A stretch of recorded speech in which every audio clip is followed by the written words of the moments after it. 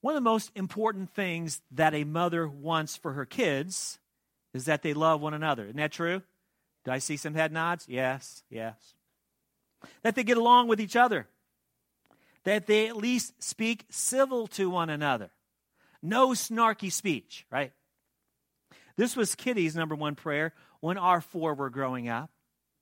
And now that all of them are grown and out of the house, it is still high on her prayer list.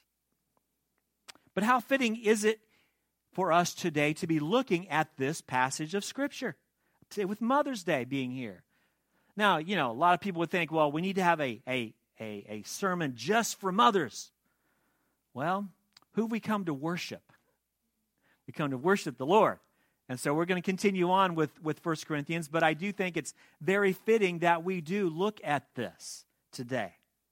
Now, whether a mother has had children naturally, or whether adopted them, or even a woman who is barren is considered mother to the neighborhood, it's important to see your kids get along very well, isn't it? And it's for fathers too, I would add, being a father. But it's important to the Heavenly Father also. How many of us have not read where Jesus is telling his disciples the importance of love between spiritual siblings? The one who said, "He who has seen me has seen the Father," and the one who has said, "I and the Father are one," also says in John 13:34 and 35, "A new commandment I give to you as disciples, that you love one another. Just as I have loved you, you are also to love one another. By this all people will know that you are my disciples, if you have love for one another." In today's passage, 1 Corinthians 8, 1-13, Paul in essence says, love is what you as Christians need to be about. Love, unity, those things need to go together.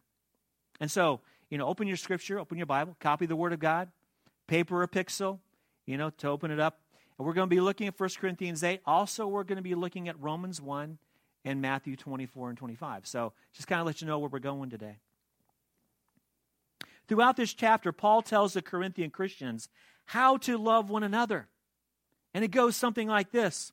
When you differ with your brother, with your sister, about the non-essential things, give them a lot of grace. No snarky talk. No force-feeding of issues. Walk with your brother, walk with your sister at a pace that is right for him, right for her. But what's Paul talking about in this passage? He gives us a clue in verse 1. Now concerning food offered to idols. Now that's an interesting topic, isn't it? See, the Corinthians had religious questions that they needed Paul to answer. Now, we don't know exactly how that question was posed. But once again, Paul apparently detected there was some disunity among them. So let's read verses 1-3 to find this out, to discover it. Now concerning food offered to idols, we know that all of us possess knowledge. This knowledge puffs up, but love builds up. If anyone imagines that he knows something, yet he does not know as he ought to know. But if anyone loves God, he is known by God. Now, in a nutshell, Paul sees a religious tug-of-war going on among the Corinthian believers. Knowledge and love. See, Paul detects here something that some people have it all figured out when it comes to this food sacrifice to idols thing. And they feel it's their moral duty to tell others what they should believe about these things. But Paul gives the antidote to knowledge used as a bludgeon to actually destroy relationships. And that antidote is love. Overcoming knowledge of the puffed up kind with love of the divine kind is a key to unlock what is going on in this chapter, and we're going to see it as we go along. Though meat offered to idols is the question, Paul sees a bigger issue here. Again, it's unity. Again, it's love. And I can just hear Paul saying under his breath as he writes his answers, can't you guys get along with one another? Can't you have unity? Can't you love each other? Now we're going to see Paul patiently working with the Corinthian believers in the fine art of loving one another as he answers the question of what a Christian is supposed to do regarding meat that has outlived its religious purpose. Now we might think that meat has got anything has to do with religion at all, but there it was a big deal. It was used by worshipers of pagan religions as part of their religious practices. And so the question is, to partake or not to partake? That's the question of the hour for the Christians in Corinth. So today we're going to see three aspects of how Paul instructs them to love one another in truth in this chapter.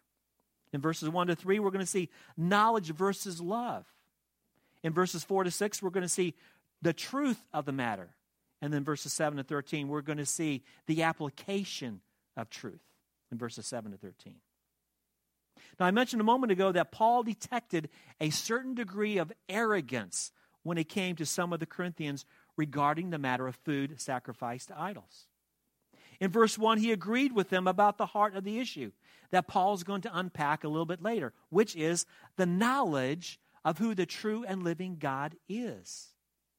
Now, some of the Corinthian Christians took to the truth like duck to the water. They drank in everything Paul taught them about the nature of the only true God. Now, I can imagine these believers, when they first heard Paul present the truth about God and the gospel of Christ, they immediately turned to the Lord and never looked back.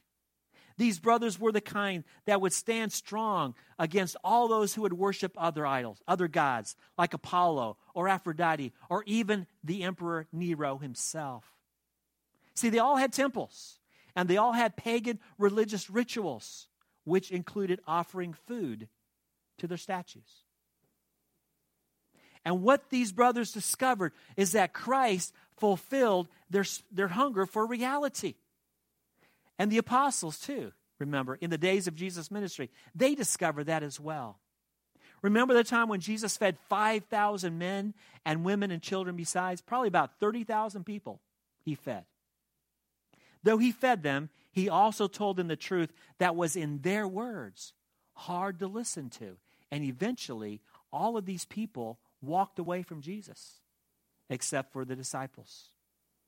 And Jesus asked them, he says, "You don't want to walk away too, do you?"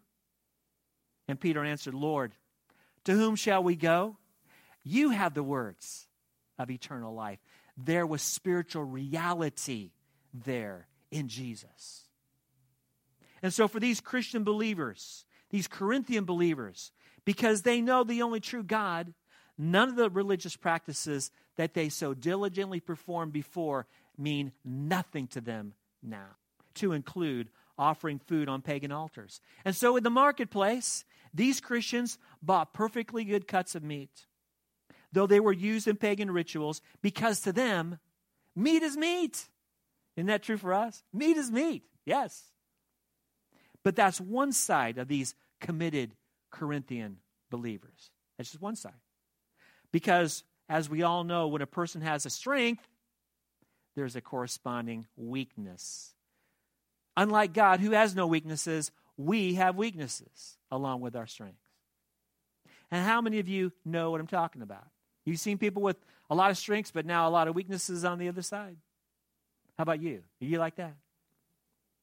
You have a daughter, for example, who's so very compliant as she grows up. She's a model kid, head and shoulders above her sibling brothers. Now, her brothers are not nearly as compliant as she is. And in typical sibling rivalry fashion, they say to each other, if I hear Janie say, "Yes, mother dear," one more time, I'm going to do some harm. And time marches on. And Janie grows up. And so do her brothers. But when she grows up, Janie's compliance turns into some really extreme uncertainty about life. And she can't make a decision on her own precisely because her mother told her exactly what to do. And she said over and over again, "Yes, mother dear."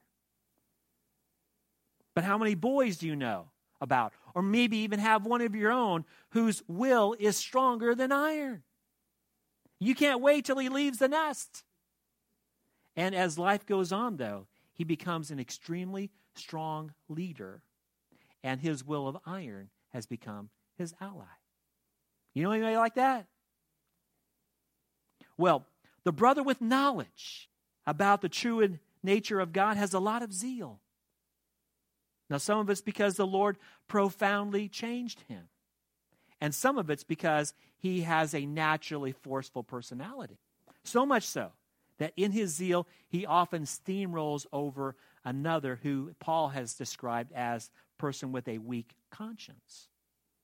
And by the time brother knowledge gets through with brother conscience, there's a lot of problem in the church. And you understand what I'm talking about. You understand this picture here? Well, Paul begins to pull brother knowledge up close and personal. And they begin to have a come to Jesus meeting, a sharp rebuke. In essence, Paul says, brother, though you know the Lord, you know about the truth, you've lost focus. It's not knowledge that you need to zero in on, but you need to zero in on love. For knowledge, misused, puffs up or produces pride. But, brother, love is the key. Love builds up the other person. And brother knowledge, the foundation of even our relationship with God is not our knowledge about him, but it's our love relationship with him. This is to be the motivation. This is to be the foundation upon which you relate to your brother, to your sister in Christ. So love. The word is agape. It can be described as loyalty to the other person, a commitment to helping a Christian brother or sister to meet their needs. It is always showing the character qualities of patience, of kindness, of integrity, rejoicing in what is true, and so many other things found in 1 Corinthians 13. Now, Paul reminding the Corinthian believers that love, rather than a so-called misused knowledge, as a foundation for unity, is how he begins this chapter. And now Paul walks with them again through the truth of who God is and what it means in answer to the question that they ask him about in verses 4 to 6. So let's look at that. Therefore, as to the eating of food offered to idols, we know that, quote, an idol has no real existence, and that there is no God but one. These are some of the statements that they themselves understood. And these are some of the things that Paul actually reminded them. This is what you guys believe. For although there may be so-called gods in heaven or on earth, as indeed there are many, quote, gods and many lords, yet for us there is one God, the Father, from whom are all things, and for whom we exist, and one Lord Jesus Christ, through whom are all things, and through whom we exist. In this section, Paul affirms the truth brother knowledge clung to and zealously promoted. And Paul reminds them just what an idol is or isn't, and of who God and his Christ is and are. Now here's the truth. Idols have no real existence. There is no God but one. There are many objects that people worship and point out as worthy of worship, according to them. They are even called gods. They're even called lords. But let's stop right here and let's take this in for a second. See, herein lies the truth about the nature of God. There is one God alone. Is that not right? Now, any religion that claims there is more than one God alone is a false religion, a false object of worship, regardless of how sincerely one believes it to be true. It is still false. Paul tells us in Romans chapter 1 that the essence, when a person does not worship the creator of all things, he worships an object that the creator creates. And so I want us to turn to Romans chapter 1. I want us to see this here. So chapter 1 of Romans, verses 18 to 23. And sorry, I don't have the page number written down here. But chapter 1, verses 18 to 23. Here is God's indictment through Paul about the nature of God and about what happens, we who live in rebellion against him, how we respond to him. Chapter 1, verse 18, starting. For the wrath of God is revealed from heaven against all ungodliness and unrighteousness of men, who by their unrighteousness suppress the truth. For what can be known about God is plain to them, because God has shown it to them. For his invisible attributes, namely his eternal power and divine nature, have been clearly perceived ever since the creation of the world in the things that have been made, so they are without excuse. For although they knew God, they did not honor him as God or give him thanks. But they became futile in their thinking, and their foolish hearts were darkened. Claiming to be wise, they became fools and exchanged the glory of the immortal God for images representing mortal man and birds and animals and creeping things. The truth is, we either worship the Creator or some aspect of his creation. Every one of us does. And so Paul is affirming here. He's affirming brother knowledge. But let's go further, even more exclusively, into the nature of God. And let's look at verse 6 yet again. Let's turn back to 1 Corinthians chapter 8. Yet for us there is one God, the Father, from whom are all things, and for whom we exist, and one Lord Jesus Christ, through whom are all things, and through whom we exist. So what's Paul saying? That there is one and only one God, the creator of all things. Everyone and everything owe their very existence to him. Now, it's great to contemplate on the glory of the one true God, isn't it? It's great. Now, Islam, Judaism, and Christianity also claim to worship one deity, but they all make different truth claims. Isn't that amazing? You think about God, one God, but these three different religions have different truth claims. For example, Islam denies the Trinity, as we see in Scripture. Father, Son, Holy Spirit. They deny this. See, they believe that Allah is one God, one person. That's it. Judaism holds to the idea that Messiah is going to come and make things all right with the world one day. And that is true. But Paul goes even further. He says, there is one Lord, Jesus Christ, God of very God, who is co-eternal, along with God the Father. That's Jesus. And that's why we recited the Nicene Creed this morning, to remind us of this. So what is Paul driving at? Paul preached the truth, and the Corinthians now possess it. They believe the truth. And the multiplied thousands in Corinth, of the thousands who worship at the many temples and offer many sacrifices in the city, the only one truly worthy of worship is the one Creator God and his Son, the Lord Jesus Christ. That's what Paul is talking about here. So, brother knowledge must feel pretty good about his interaction with Paul so far. He has affirmed them and affirmed his position. He has the truth, and he lives it out. And his conviction is that since idols are nothing, he has no scruples about buying this meat from the marketplace, which, as everybody knows, is the pagan temples that is the only supply chain. But enter brother conscience. This follower of Jesus has been radically saved, just like brother knowledge. He too has turned his back on the ways of the world.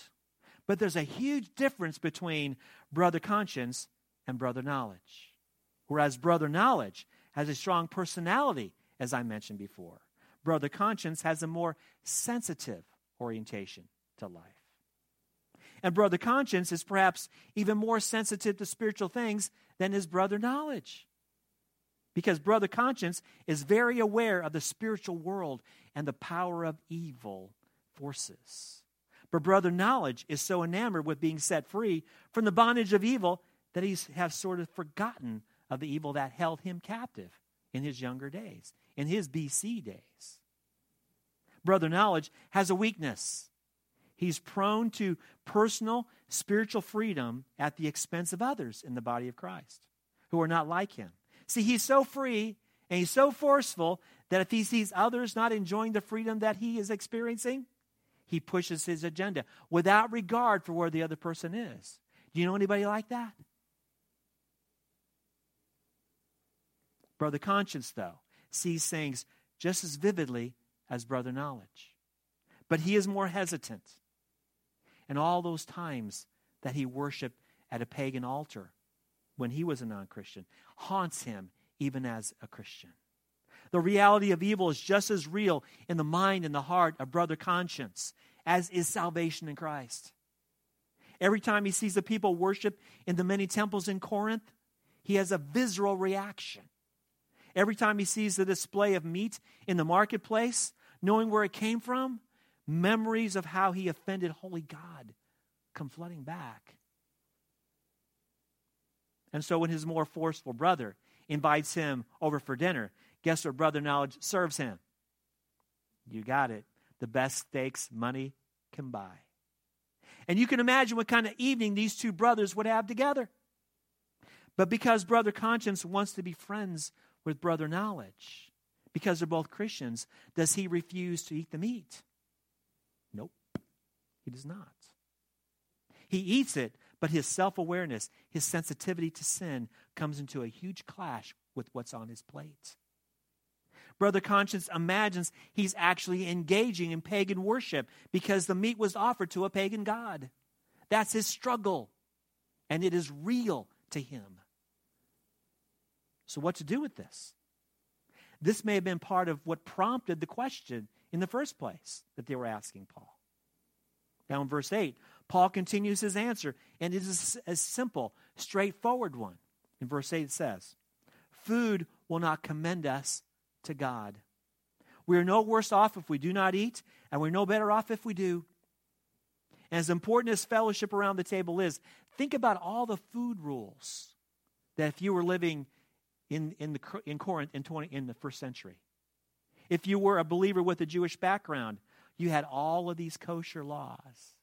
You couldn't eat shellfish and all that kind of stuff. And again, if you were a Gentile believer who came out of paganism, this issue of meat that was used as part of pagan religious rituals loomed large with you as you fellowship with other believers. And so this, I would imagine, would be liberating news that it doesn't matter, even though we take it for granted in the 21st century, that it really doesn't matter to God what we eat. Isn't it an amazing thing? See, Christ declared this when he explained this saying about it's not what comes into our mouth is a problem, but what comes out of our mouth in Mark 7. Here's what he says. "Then also are you not without understanding? Do you not see that whatever goes into a person from the outside cannot defile him, since it enters not his heart, but his stomach, and is eliminated?"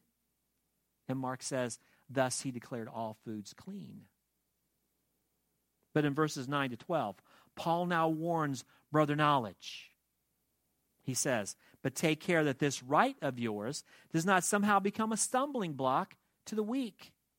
For if anyone sees you who have knowledge eating in an idol's temple," and by the way that's constructed is, it means like for an example. Doesn't mean for real, it's like a hypothetical question. "Will he not be encouraged if his conscience is weak to eat food offered to idols? And so by your knowledge, this weak person is destroyed, the brother for whom Christ died. Thus, sinning against your brothers and wounding their conscience that's weak, you sin against Christ." And so what is Paul's warning? In a nutshell, he says, brother knowledge, you've got the freedom in Christ to eat meat that was associated with a pagan ritual. And you're correct in your conviction that there's only one God. And yes, your understanding of worship is warranted. But when you choose to exercise your spiritual freedom, you need to remember that you have a brother who is much more sensitive than you are about this matter. And especially when you try to break him out of what you see as a spiritual prison, you are destroying your brother. You're wounding his understanding of what walking with Jesus is all about. And you are sinning against your brother. And when you do this, brother knowledge, you're also sinning against Christ. See, he's the one that set both you and him free. And with your strong personality and stance, don't be so quick to convince him to come your way. because the Lord Jesus does not take too kindly to those who sin against his people, to include his fellow servants. It was about a week before Jesus went to the cross. And as he and his disciples walked on the temple grounds, Jesus' disciples were in awe, and they were pointing out all the buildings of the temple grounds. And Jesus said in Matthew 24, verse 2, "You see all these, do you not? Truly I say to you, there will not be one left stone, not be left here one stone upon another that will not be thrown down." And by the way, if you want to follow along in Matthew 24, you may do so. So Matthew 24. And so the disciples ask him, "Lord, when's all this going to happen? When is the temple going to be destroyed? When are you coming back?" And it was there that the Lord launched into what we know as the a passage about the tribulation, the great tribulation, describing that. It's instructive for us to hear Jesus' two commands in this passage. He said, "Don't be deceived." And he also said, "Be ready. Be ready. For no one knows when he will return." And at that time, not even Jesus in his humanity knew when he was going to return. But he told them to be ready. And beginning at Matthew 24, 45 to 51, we hear these words. "Who then is the faithful and wise servant whom his master has set over his household to give them their food at the proper time? Blessed is that servant whom his master will find so doing when he comes. Truly I say to you, he will set him over all his possessions. But if that wicked servant says to himself, 'My master is delayed,' and begins to beat his fellow servants, and eats and drinks with drunkards, the master of that servant will come on a day when he does not expect him, and at an hour that he does not know, and will cut him in pieces, and put him with the hypocrites. In that place there will be weeping and gnashing of teeth." And my friends, this is gentle Jesus speaking these words. This is nice guy Jesus talking this way. Just saying. And now Matthew 25 records 3 parables that the Lord told concerning and describing to them and to us what it means to be ready. Remember he said the faithful and wise servant, right? The parable of the virgins telling them and us what it means to be wise. The parable of the talents telling them and us what it means to be faithful. And the parable of the sheep and goats telling us and them what it means to be one of Jesus' true servants. So let's go to Matthew 25, 31 to 40, when we talk about Jesus' true servants, the sheep and the goats.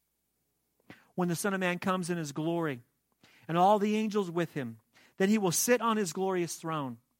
Before him will be gathered all the nations, and he will separate people one from another as a shepherd separates the sheep from the goats. And he will place his sheep on his right, but the goats on the left. Then the king will say to those on his right, 'Come, you who are blessed by my Father. Inherit the kingdom prepared for you from the foundation of the world. For I was hungry, and you gave me food. I was thirsty, and you gave me something to drink. I was a stranger, and you welcomed me. I was naked, and you clothed me. I was sick, and you visited me. I was in prison, and you came to me.' Then the righteous will answer him," these are the sheep, "saying, 'Lord, when did we see you hungry and feed you? Or when were you thirsty and we gave you drink? And when did we see you a stranger and welcome you? Or naked and clothe you? And when did we see you sick or in prison and visit you?' And the king will answer them, 'Truly I say to you, as you did it to one of the least of these my brothers, you did it to me.'" Question: who are the least of these Jesus refers to? Makes it very plain. It's his brothers. Least of these my brothers, right? These are members of God's household. These are Jesus' brothers. In our way of saying it, fellow Christians. In other words, the sheep are those who treat their fellow sheep well. And so Paul gave to brother knowledge, back to 1 Corinthians 8, a much needed course correction. He told them in essence, you want to prove that you're a sheep? You want to be ready when he comes back? Treat your fellow servant, brother conscience, with the same love and respect that you would treat the Lord Jesus. And in verse 13, Paul now gives not only the motivation, but also an example of what it means to treat one who Jesus describes as the least of these in a manner that pleases the Lord in verse 13. Therefore, if food makes my brother stumble, I will never eat meat again, lest I make my brother stumble. In a word, Paul says, I will never go to the market. I will never purchase meat again for the sake of my brother's conscience, because when I serve the least of Christ's servants, his sheep, I have served Christ. Because I love the Lord, therefore I will love my brother, and if need be, I will limit my freedom in Christ. It will be my privilege to serve my brother conscience. And so what are we to make of this passage? This inspired passage of Scripture for today? Because I can't tell you the last time I went to a meat market that had meat that was sacrificed to pagan gods. How about you? Let me apply this to our lives today. First, the principle is clear. Love is the foundation of the church of Jesus Christ between believers. We are to love our brother. We're to love our sister. Christ is the Lord, and we are in the family because he allowed us to be here because of his grace and our faith in him. Every person who has repented of their sin and believed the gospel is related by blood. We're blood relations. But whose blood? The blood of Jesus. And that simply means this, that we are not allowed to love everybody except her. Or no matter, or everybody but that one over there. No matter how much of a personality we have, of a clash we have with others, no matter how much of a bad chemistry we have between a brother and sister, we are commanded to love the other person. Isn't that true? Go like this. Yes. Yes. See, the same God who saved you saved the one that you have an issue with. Second thing I want to point out is differences of opinion abound. Because every one of us is different, right? But how many of us live that way? How many of us expect that the person I'm standing before will have a difference of opinion? We don't do that, do we? We expect that person to have the same opinion. Why? Because I'm right. And the other person will say the same thing. I'm right, so I expect you to have the same opinion. Do we automatically assume that we share the same opinion?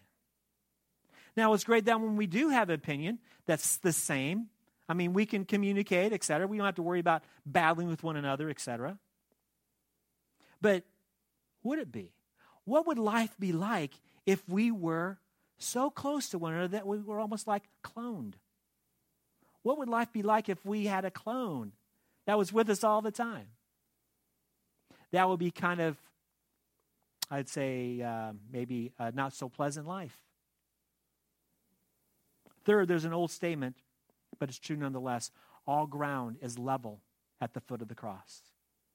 We need to see one another as equals, all standing or in this case, all kneeling at the cross of Jesus. And that especially goes for when we have differing opinions about things that are not absolute essentials of the Christian life, about who God is, about who Christ is, even about who we are and what salvation is all about. Now, all of us who've done our homework, we have definite reasons for believing what we believe. Isn't that true?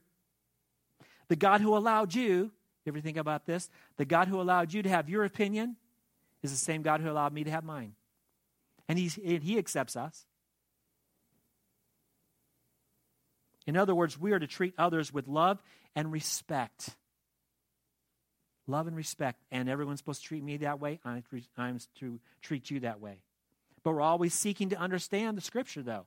We're supposed to be, kind of grappling with this. But we do it as equals.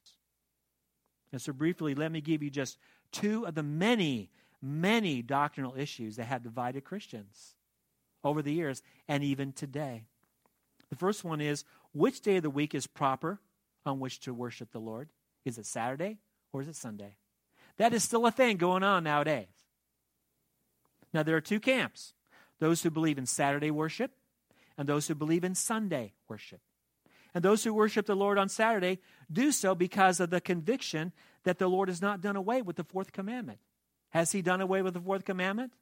It's still valid. Keep the Sabbath day holy. And also God rested on the seventh day from his creative work. And since we are made in his image, we are to rest and worship on the Sabbath. And try as one might, we cannot change Saturday Sabbath to Sunday Sabbath. The Sabbath is a Sabbath. We're talking Saturday here. But on the other hand, Paul said in Romans 14:5, one person esteems one day as better than another, while another esteems all days alike. Let each be convinced in his own mind. And of course, the main reasons why the vast majority of Christians worship on Sunday is why?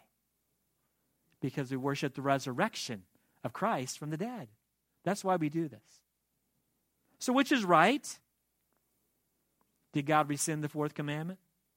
Or should we worship on Saturday and Sunday? Or do we do what Paul said? Treat every day alike or treat one day above another? And how do we act and even react when someone who has a very strong opinion is different than you and me, comes to us and starts pushing his agenda? What would be Paul's counsel in this? Or what about a second one? What about one's view of the last days, especially the rapture of the church? Some believe very strongly that the rapture, the catching away of the church, will happen before the 7-year tribulation. True? Some go, yes, absolutely. After all, God did not appoint us to wrath, but to attain salvation in 1 Thessalonians 5. That's what he says. Some strongly believe that the rapture will happen at the midpoint of the 7-year tribulation period. See, God's people are going to be out of here before it gets really bad. And others believe just as strongly that the rapture will happen at the end of the tribulation. Kind of like a yo-yo thing, right? Jesus is going to appear in the clouds, God's people will go up, and then come right back down.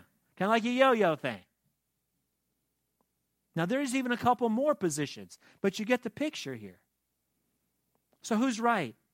And what do we do with fellow Christians who believe strongly but are like brother conscience and actually change positions based on who they are with because they don't want to offend?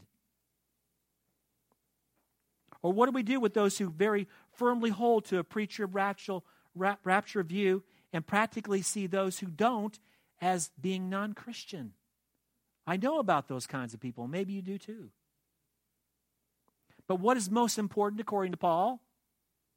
Knowledge puffs up, but love builds up. John the Apostle was one of the original survivors. You know that show, right? Survivor. He went through horrendous things, not the least of which, according to church tradition, he was boiled in oil and he lived to tell about it. And John went by several names and titles to include the Apostle of Love. And he was called that for a couple of reasons. First, John mentioned love more than any other New Testament writer, to include Paul, who wrote half the New Testament. And John only wrote 5 books. Paul wrote 13. He wrote about love more than anybody else. And the second, the reason why he was called the Apostle of Love, was how he pastored the church in Ephesus. And whenever church members would come to him and brothers and sisters would have squabbles, he would say this to them: children, love one another. That's all he would say. Children, love one another. Interesting, isn't it? And by the way, the Holy Spirit inspired him to actually refer to himself as the disciple whom Jesus loved. Which is interesting because it ought to be the disciple who loved Jesus. But it was not that way. The disciple who loved Jesus, or the disciple whom Jesus loved. So as we finish the message today, if you still have a mom around, communicate to her that you love her.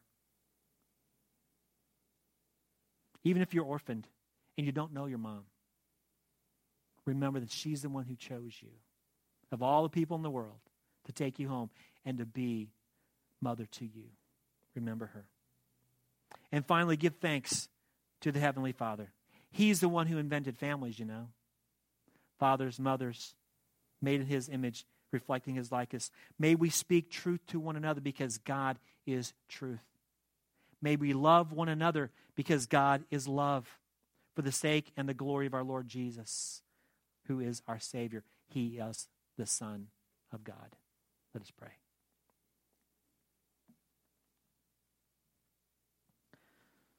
Father, thank you for this word today. Lord, you know that we are all different because you made us all different. Lord, you know we've got differences of opinions about all kinds of things. And Lord, you have commanded us, even though we're different, to get along with one another, to truly love one another. Lord Jesus, as you have loved us, to that degree that you've loved us, we are to love one another. That is your command. Lord, I pray that you'll give us the strength and the eyes and the wisdom to be able to do just that. We thank you, Lord, for this word today. And I pray, Lord, that you will help us as we go out into the world, that we will demonstrate that we are your disciples because we love fellow believers. Help us, Lord, to do that. We thank you, Lord, for the day. And we ask now, Lord, as we sing our final song, that you'll help us to go out of here, worshiping you, praising you because you alone deserve it. In Jesus' name, amen.